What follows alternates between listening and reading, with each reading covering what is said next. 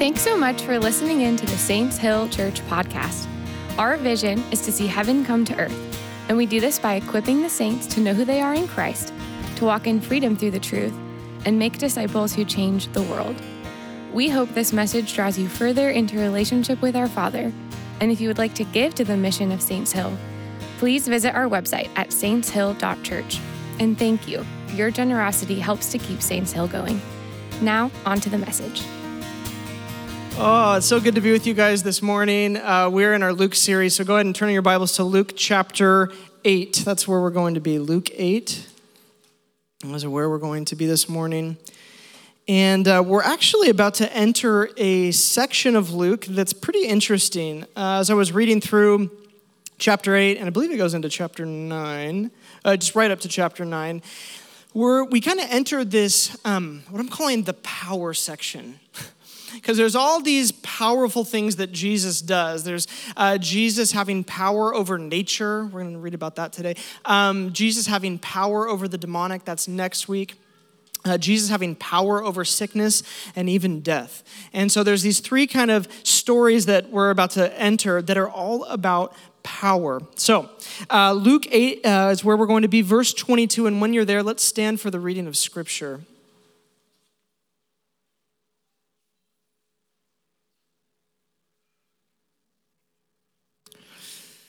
All right, Luke 8, verse 22. One day, Jesus said to his disciples, "Let us go over to the other side of the lake." So they got into a boat and set out. As they sailed, he fell asleep. A squall came down on the lake, so that the boat was being swamped, and they were in great danger. The disciples went and woke him, saying, "Master, Master, we're going to drown." He got up and rebuked the wind and the raging waters. The storm subsided and all was calm. "Where is your faith?" he asked his disciples. In fear and amazement, they asked one another, "Who is this? He commands even the winds and the water, and they obey him." This is the word of the Lord. You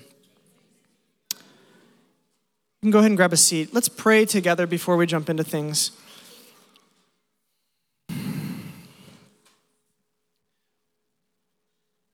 God, if it is just up to me and my words, this is a meaningless exercise, but if it is by your Spirit and your presence that you communicate, then we will be changed. In Jesus' name, amen. Who is this that even the winds and the waters obey him? Now, when I first saw that this was the passage for this week, I was a little overwhelmed, to be honest, because how do you approach a text like this? Such a famous and powerful story, probably a story that people even outside of the church, maybe even never been to church, know that Jesus did this. And it's a story that's inspired some of the world's most beautiful pieces of art. It's everywhere. In fact, here's one from Rembrandt. I believe this one was actually stolen from a gallery in Boston. There's a whole Netflix documentary about it. But here's what it might have looked like, or at least through Rembrandt's imagination, of the boat being swamped. A true perilous situation, imminent death, right? So when I had this passage, I thought to myself, how do you give like 30 minutes on this passage and do it justice? Because let me just show you the myriad of ways that someone might draw meaning out of this passage. Here's the different ways you could approach this. You could approach this passage with a literal interpretation. And the literal interpretation from this would be, God will change the weather today. So we should all get together if we don't like the weather, and we should start praying, because maybe he'll make Oregon like Southern California if we just keep praying. Maybe he'll do that. The second way you could approach it is in an allegorical sense. which is God will calm the storms of your life. Just like he calmed the weather, he'll take those storms of your life, and specifically in a modern sense, the mental and emotional storms of your life, and he'll bring calm to them. Probably many of us have read it that way. There's also a biblical theological way of reading this, which is this. What has God's relationship with nature been throughout the Bible? And specifically, what has his relationship been to storms? And how is Jesus interacting with it here? What could that mean? And we go through the Bible and we build somewhat of a biblical theology, like what exactly is going on here?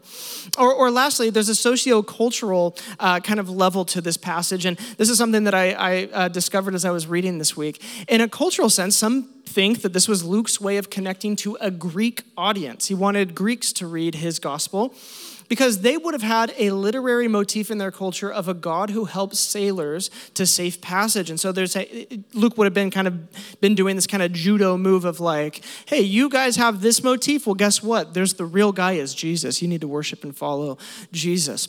Now, all of these ways of you're like, I didn't realize there were so many ways of interpreting the text. Yes, we are all doing interpretation all the time, and there's more lenses than just this, but we're constantly applying to Scripture. Now, all of these are valid and probably do their own sermon, but I have one question this morning. Why does this story matter to you today? Because in one sense, you'd read it and go, well, I'm really happy that Jesus was in the boat for the disciples' sake. Like, good for them. They needed it. Cool story. Maybe the story's there because it's like, Jesus is getting validated as God. Look, he's the creator. He even can control weather and the creation. He's God. I think that could be the reason why the story is here. But I think there's more. I think there's more to it. See, the point of this passage is this. Who do you trust? Who do you trust?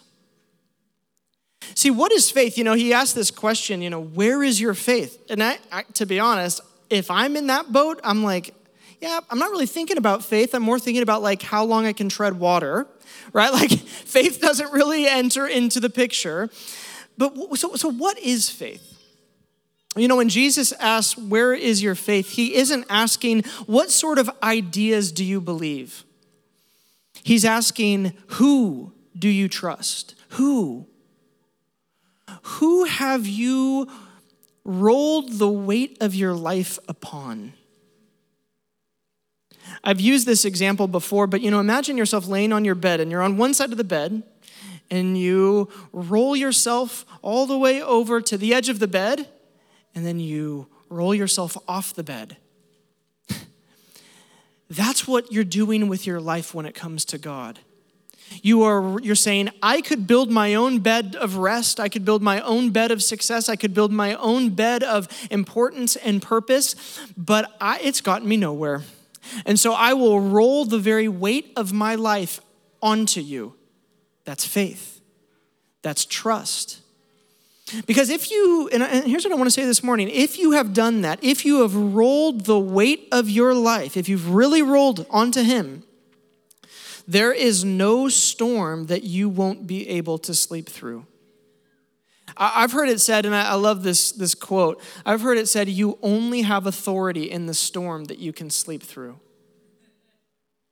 You only have authority in the storm you can sleep through, because if you go through life's storms and you can't sleep through it, you have no peace, you're going to get chaotic. Things are going to get hectic. You're going to go from this to that, to this to that, trying to control. But I want to say this morning that those who trust the most are the most at peace in life's storms. Those who trust God the most are the most at peace in life's storms. Your peace in the middle of a storm, whatever it is, relational or physical or emotional, your peace in the middle of chaos is evidence of trust in God. And when you really trust him, you will find yourself calming storms around you as well. So this morning I want to talk about trust. Because if you had to, you might be sitting there thinking like, how redundant. We always talk about trust. Well, let me just say this. If you had to boil the entire Bible down to one single idea, I believe it would be trust God. All of the Bible, all of this, everything in it is trying to get you in one direction, and it is in the direction of trusting God. Here is a library of meditations and tellings and songs and correspondence that are all centered around humans interacting with the divine. And the question that will influence all areas of your life, the question the whole Bible is attempting to give you an answer to is, are you safe with God? Are you safe with God? All of the decisions of your life will essentially be made from how you answer that question. Are you safe with God when the storm comes, whether it's a health problem? Maybe it's an emotional issue. Something from your past just keeps nagging at you. Maybe it's some kind of difficulty in your career. Maybe you've experienced some level of loss. The singular question for all of it is, do you trust God? Or maybe more specifically, because I keep saying that and you're like, I think I do. Well, maybe more specifically, do you view the issues of this life through the lens of God's ability? Or do you view God through the lens of the trials that you go through? What has precedent? That's really the question. When you face a problem, do you view the problem through the lens of God's ability, what you know to be true about him, what you've seen through testimony? Or do you view God through the lens of experience, the lens of the trials of this life? Here's a bit of a test that I found myself running, with myself this week. What gets bigger in your life when trouble comes? What gets bigger? Your view of God's ability or the problem? Because I don't know if you know this, but whenever you go through a trial, you're going to amplify something. You're going to amplify something. Either you will see the issue, the pain, the loss, whatever it is, and it will be like a tsunami that is heading for the beach of your life, and you will begin to panic. And you'll try to get somebody to look at it just to validate how big it is. And you'll say, wow, it is so big. It's look at how bad this is. I think I'm going to die because of how bad this thing is that's coming for me. Will somebody please just validate this is really bad? Or we do the opposite and we say, the one, and this is difficult, but I'm hopefully going to teach you how to do this morning. The one who is in my boat is more powerful than any storm. And if resurrection is possible, and I already died in baptism, then bring it on. I have eternity in mind. I'm not living just this mortal life. I have eternity in view. See, I think that's what it means to magnify the Lord. You see all throughout the scriptures, there's this kind of constant repeated refrain, magnify the Lord, magnify the Lord. You're like, how can I make God bigger than he already is? What it means to magnify the Lord is that you recognize him in his size in comparison to the issues of this life accurately.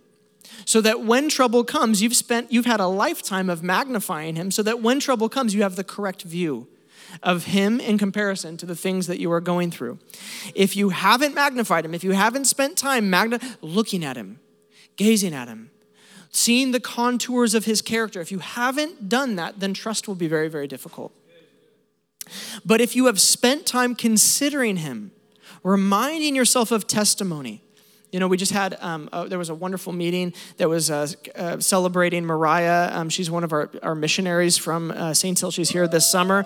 We love you, Mariah.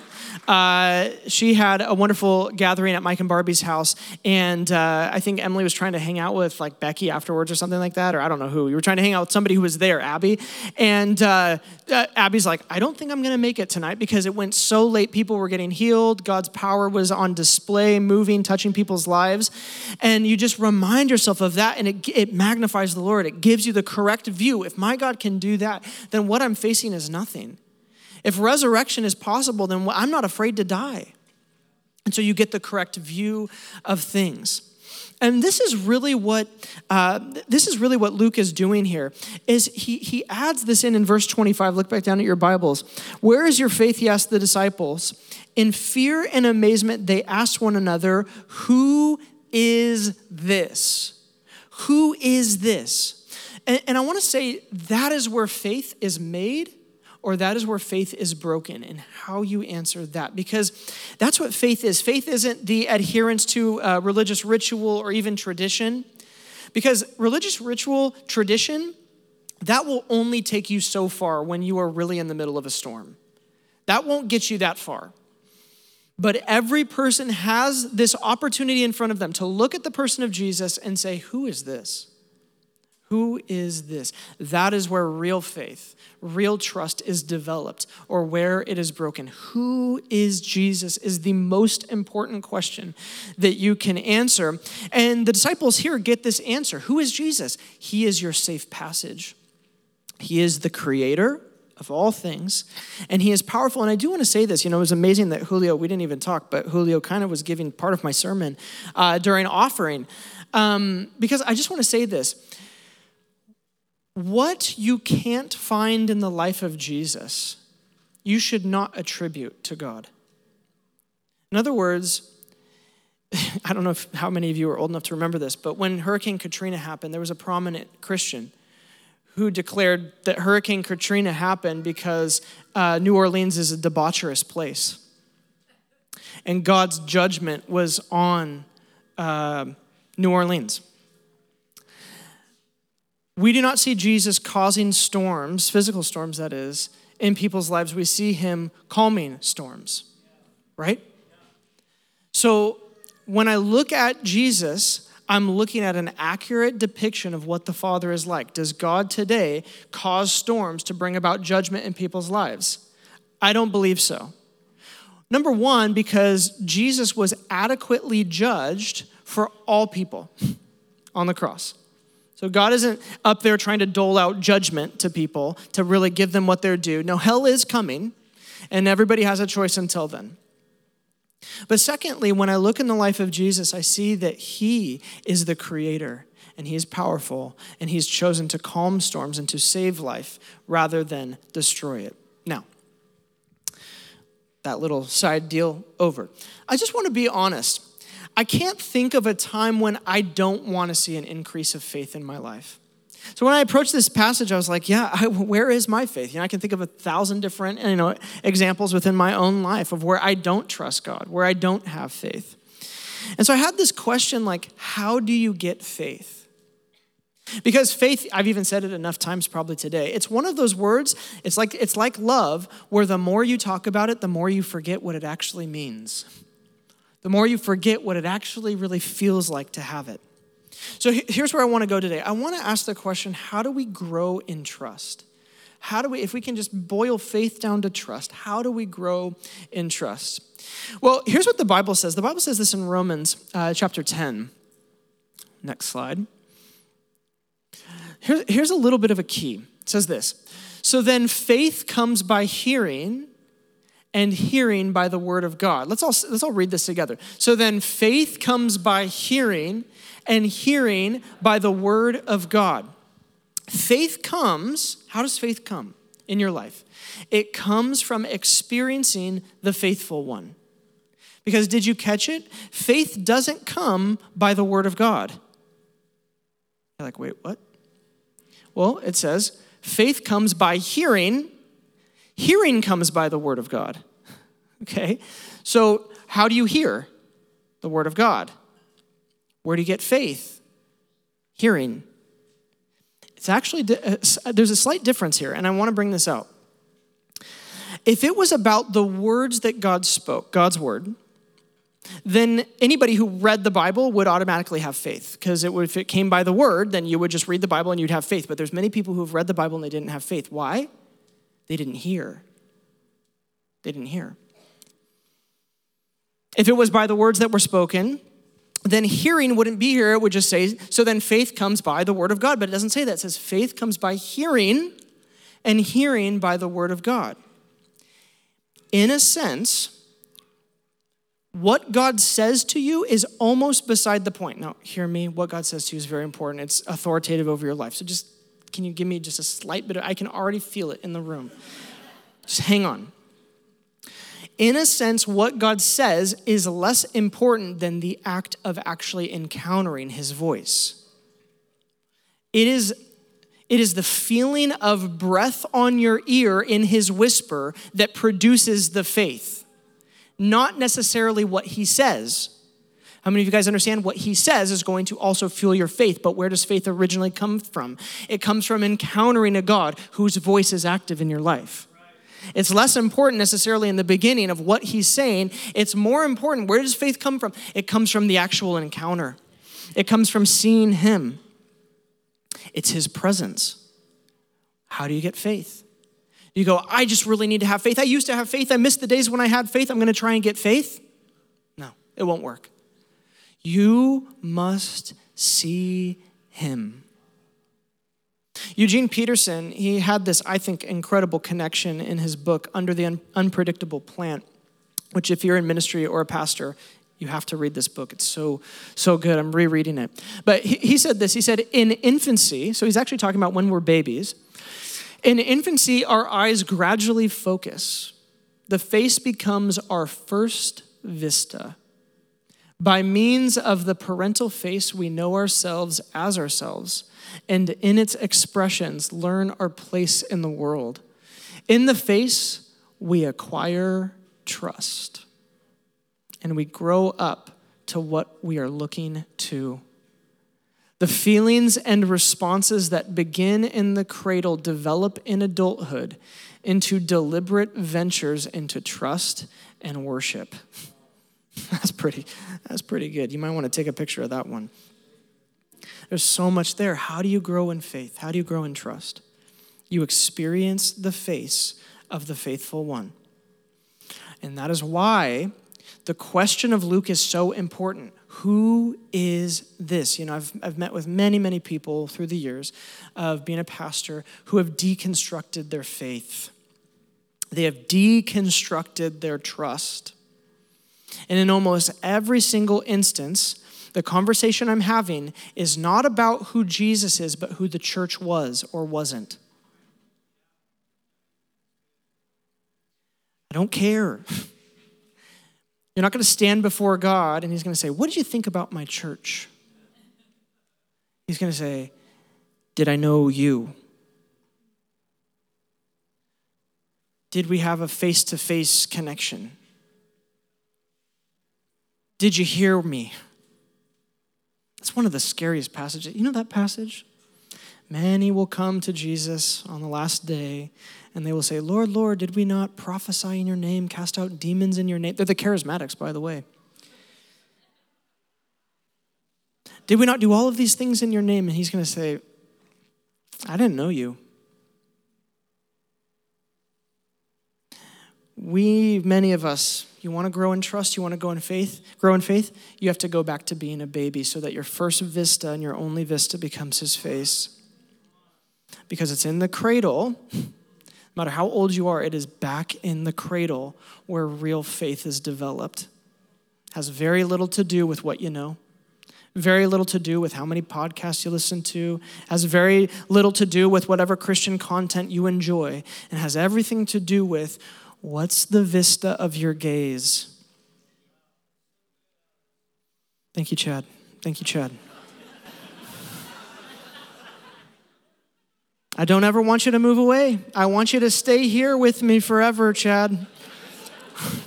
I need you, buddy.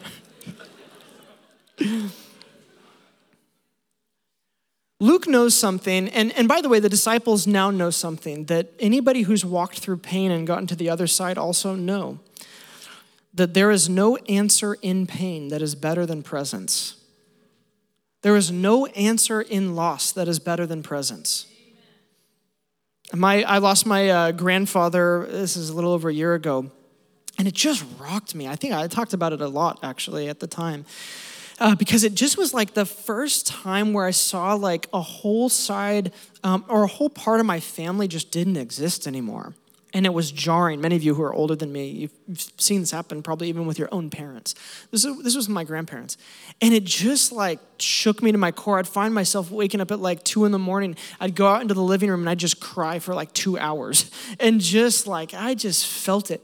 And I didn't need my wife to come out there and to say like, there's going to be resurrection someday. And obviously truth matters. All that I needed at that moment was I just wanted to sense him. Are you just with me, God? Are you just with me? That's enough. That's enough. There is no answer in a storm that is better than presence, because here's the reason why. Anything less than presence, when used to solve a problem or a storm in your life, will create a dependency on something that we were not intended to be dependent on. It's called codependency. And this leads me to address something a little bit more sensitive, especially in a church like ours. I want to ask you this question. What do you do when you feel like God has let you down in a storm or in a trial? Like you thought that you trusted him and you believed him and you prophesied and you spoke to the mountain that was in front of you. You will be moved. And you came for prayer. And still the storm rages on. And in a church like ours, it's sensitive because we sing songs like, "You're never gonna let me down." It's a good song. I've sung that. I have sung, "You're never gonna let me down." I've declared, "You're never gonna let me down." Man, I've sung it. And I know all of this because I've been the person, maybe this was you today, I've been the person in the gathering of the bride of Christ when people are chanting it, "You're never gonna let me down." Faith seems to be rising, or at least at the very least excitement is rising, and I'm just not feeling it. No matter what the preacher preaches, the worship leaders sing, no matter whether we go through all my favorite old liturgical moments, I'm getting more annoyed than filled. Because in the midst of these very happy people, I have felt let down by God. I trusted him. I waited for him. I leaned on his promises. And I still didn't see the deliverance, the help, the safety. So have you ever been there? What do you do when you're there? Look, there's even a couple things that I'm still sorting out in my life today where I feel like God has let me down. I'm still sorting it out. The most recent one, I really hesitated to even share this story because it's that embarrassing. But I feel like this is going to maybe help you kind of understand what I'm saying, or at least this will illustrate it a bit. The most recent time I felt let down by God was the Asbury Revival. Do you guys remember the Asbury Revival just like 6-7 months ago? It was awesome. I wanted that to happen here, not in Asbury. I wanted it here. So what happened when the Asbury Revival started is I put on a really happy face. I was like, "That's so awesome."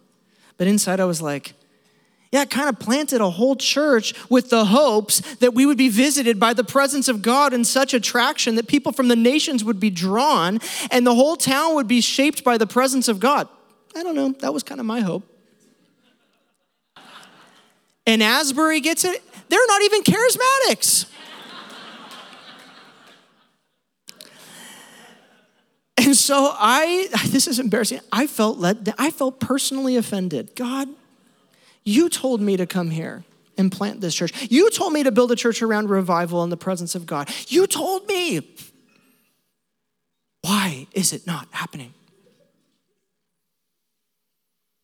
And so I met with a friend of mine, and I told this person how jealous I was. I got honest finally, because I stopped being like, "Oh, it's so good for them," and he still does it. I mean, I actually was happy that God still moves today, and I think that it was evidence, and it was on CNN and stuff. It's like, okay, that's awesome. Like, I actually was happy about it, but I got honest with somebody finally, and I was just like, I'm super jealous.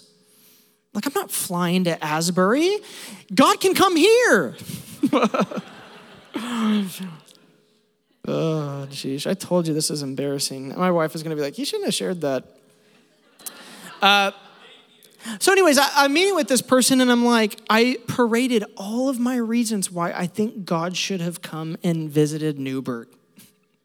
I was like, I preached my guts out for 4 years. I prayed for it. I walked this town streets declaring the presence of God, draping over this valley like a tapestry over the hills. I said, he's going to come here. I prophesied. I wrote the prophecies down. I have a whole document that's like 25 pages long with prophecies from you guys. Some of your prophecies are really weird. I still wrote them down. I built teams, empowered people. And that's where they stopped me. You know what they told me? In a very, I think a really kind way, they said to me, you know, you sound like a child who wants ice cream before dinner. They're like, you sound like a 3-year-old that's like, Daddy, I was so good today, and I cleaned my room, and I read when you told me to read, and I just want ice cream now. But you can't understand as a child the intentions and complexity of a father who is running a universe, much of which you're not even aware of. So you don't know. And in that moment, I repented. I changed my mind. I was like, wow, yeah, I don't control God. And there's no sermon, and there's no song, and there's no amount of good leadership that you can provide to a place that guarantees the renewing presence of God like that. There are times where you need to just be okay with living in the unknown while maintaining a simple longing for God. I just want your presence. I don't know why this is happening to me.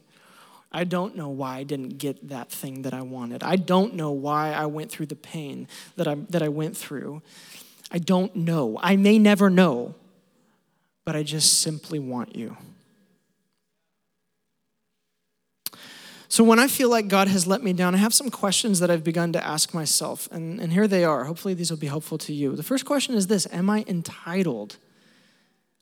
Is this just an entitled spirit that like I feel entitled to the activity of God? I feel entitled to things that maybe I'm actually not entitled to. Secondly, is this part of the broken nature of our world? In other words, am I blaming God for serpent stuff? Sometimes we blame God for stuff and it's like, he didn't do that. That's the enemy. Or I ask this question, is this just beyond my understanding? I'm never going to quite wrap my head around why this hasn't gone away or why this problem persists in my life. Or is this a timing problem for me? Am I wanting everything to happen on my timeline?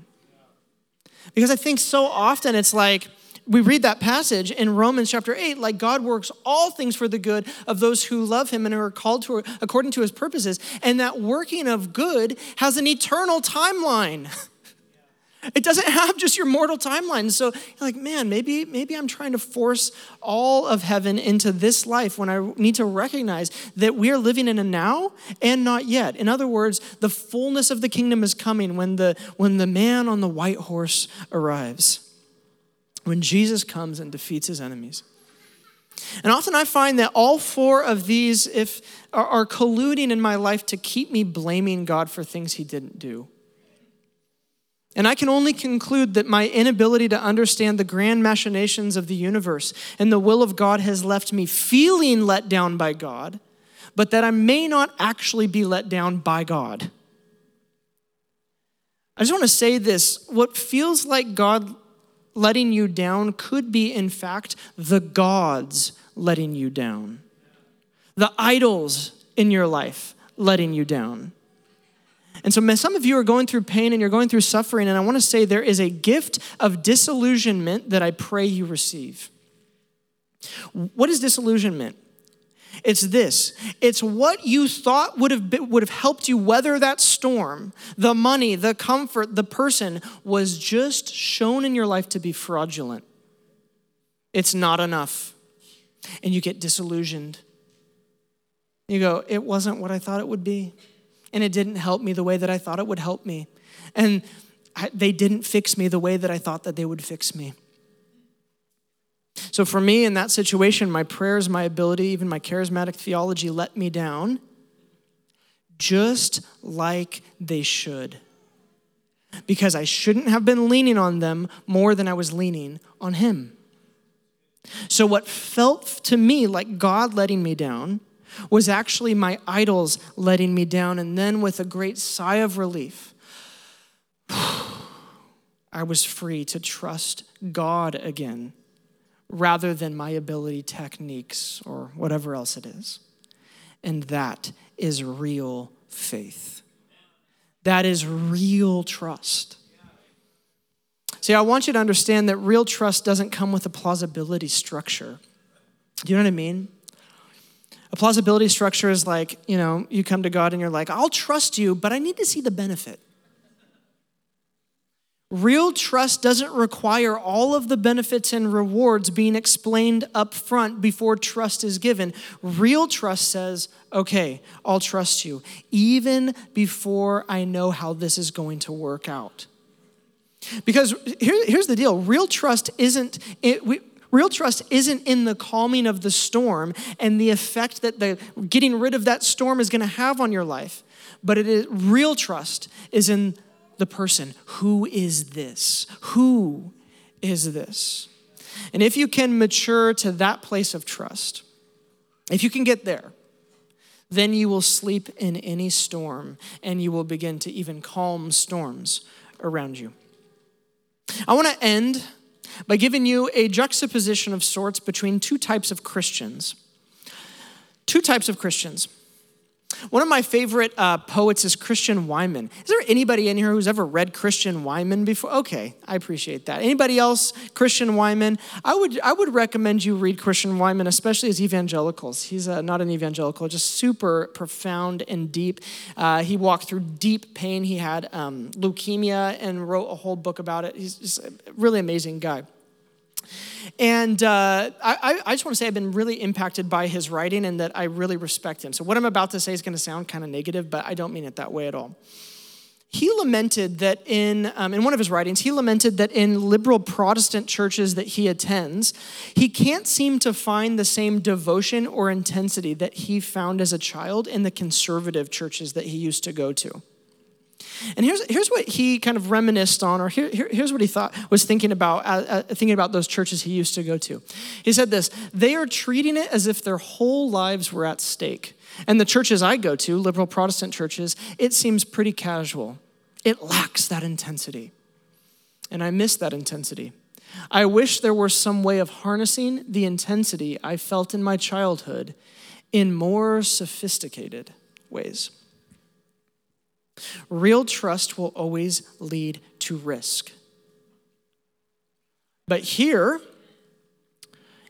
risk was sacrificed. Trust was sacrificed on the altar of sophistication. Now juxtapose that with this. There was a man named Anthony Ehrlich. He was a freed West Indies slave who visited the Moravians. Some of you guys know about the Moravians, on Zinzendorf's property in the 1700s. This freed slave comes and he begs Zinzendorf, who's leading this kind of revival, essentially, among the Moravians, to send missionaries to his home in the West Indies.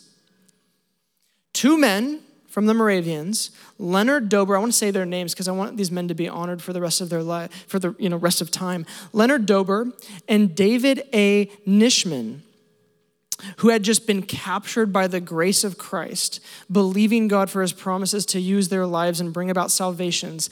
They heard this desire and they sold themselves into slavery for the sake of reaching slaves in the West Indies. They got a hold of the truth that there is no slave or free in Christ, and so they had no fear of any storm. In fact, they drove straight into it. Their faith looked like trust, and their trust looked like risk. And my question is, which example moves you? Why? Because one looks like the cross of Christ, and the other looks like self-preservation and respectability and sophistication. I believe that God is raising a people with a sense of urgency and faith to carry the next renewal of this land. And great trust is required. Great dependency on God is required. Living not for this life, but for the next is required. I'll end with this story. Yesterday I was sitting at a local coffee shop. I wonder if you can guess which one. And because there's one. I was looking out the window of this coffee shop, and there had been some kind of an event taking place. And I was just noticing the various cultural symbols of decay. And what would have probably depressed me in the past or like gotten to me a little bit, all of a sudden I was filled with hope and vision. And I really felt like God say to me, you were born for this storm. You were born for this time. And I didn't create Saints Hill to lose. You were born for victory. You were given the same power that Jesus had to speak with authority and to act. The storms that we face culturally, physically, relationally, you were made for. You do not lack anything when facing them. And I do not believe that God designed you for anything less than victory and peace in the storm. So I don't know what you're facing, whether it's personal, whether it's cultural. But I want to say this, that those who trust the most are the most at peace in life's storms. Let's stand. I want to pray over you.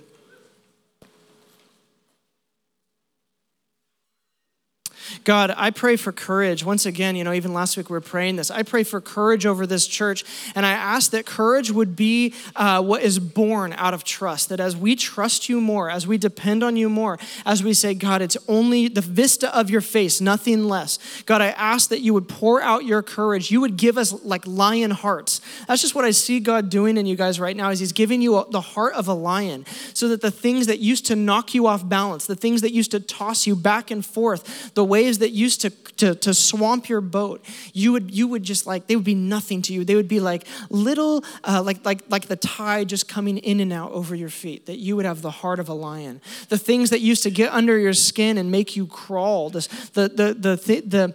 things that would drive you crazy, that you would not be bugged anymore. You would have peace in the storm because you have who's in your boat. You'd have peace in the storm because whose face you've seen. God, pour out courage. Give us lion hearts to face what's in front of us.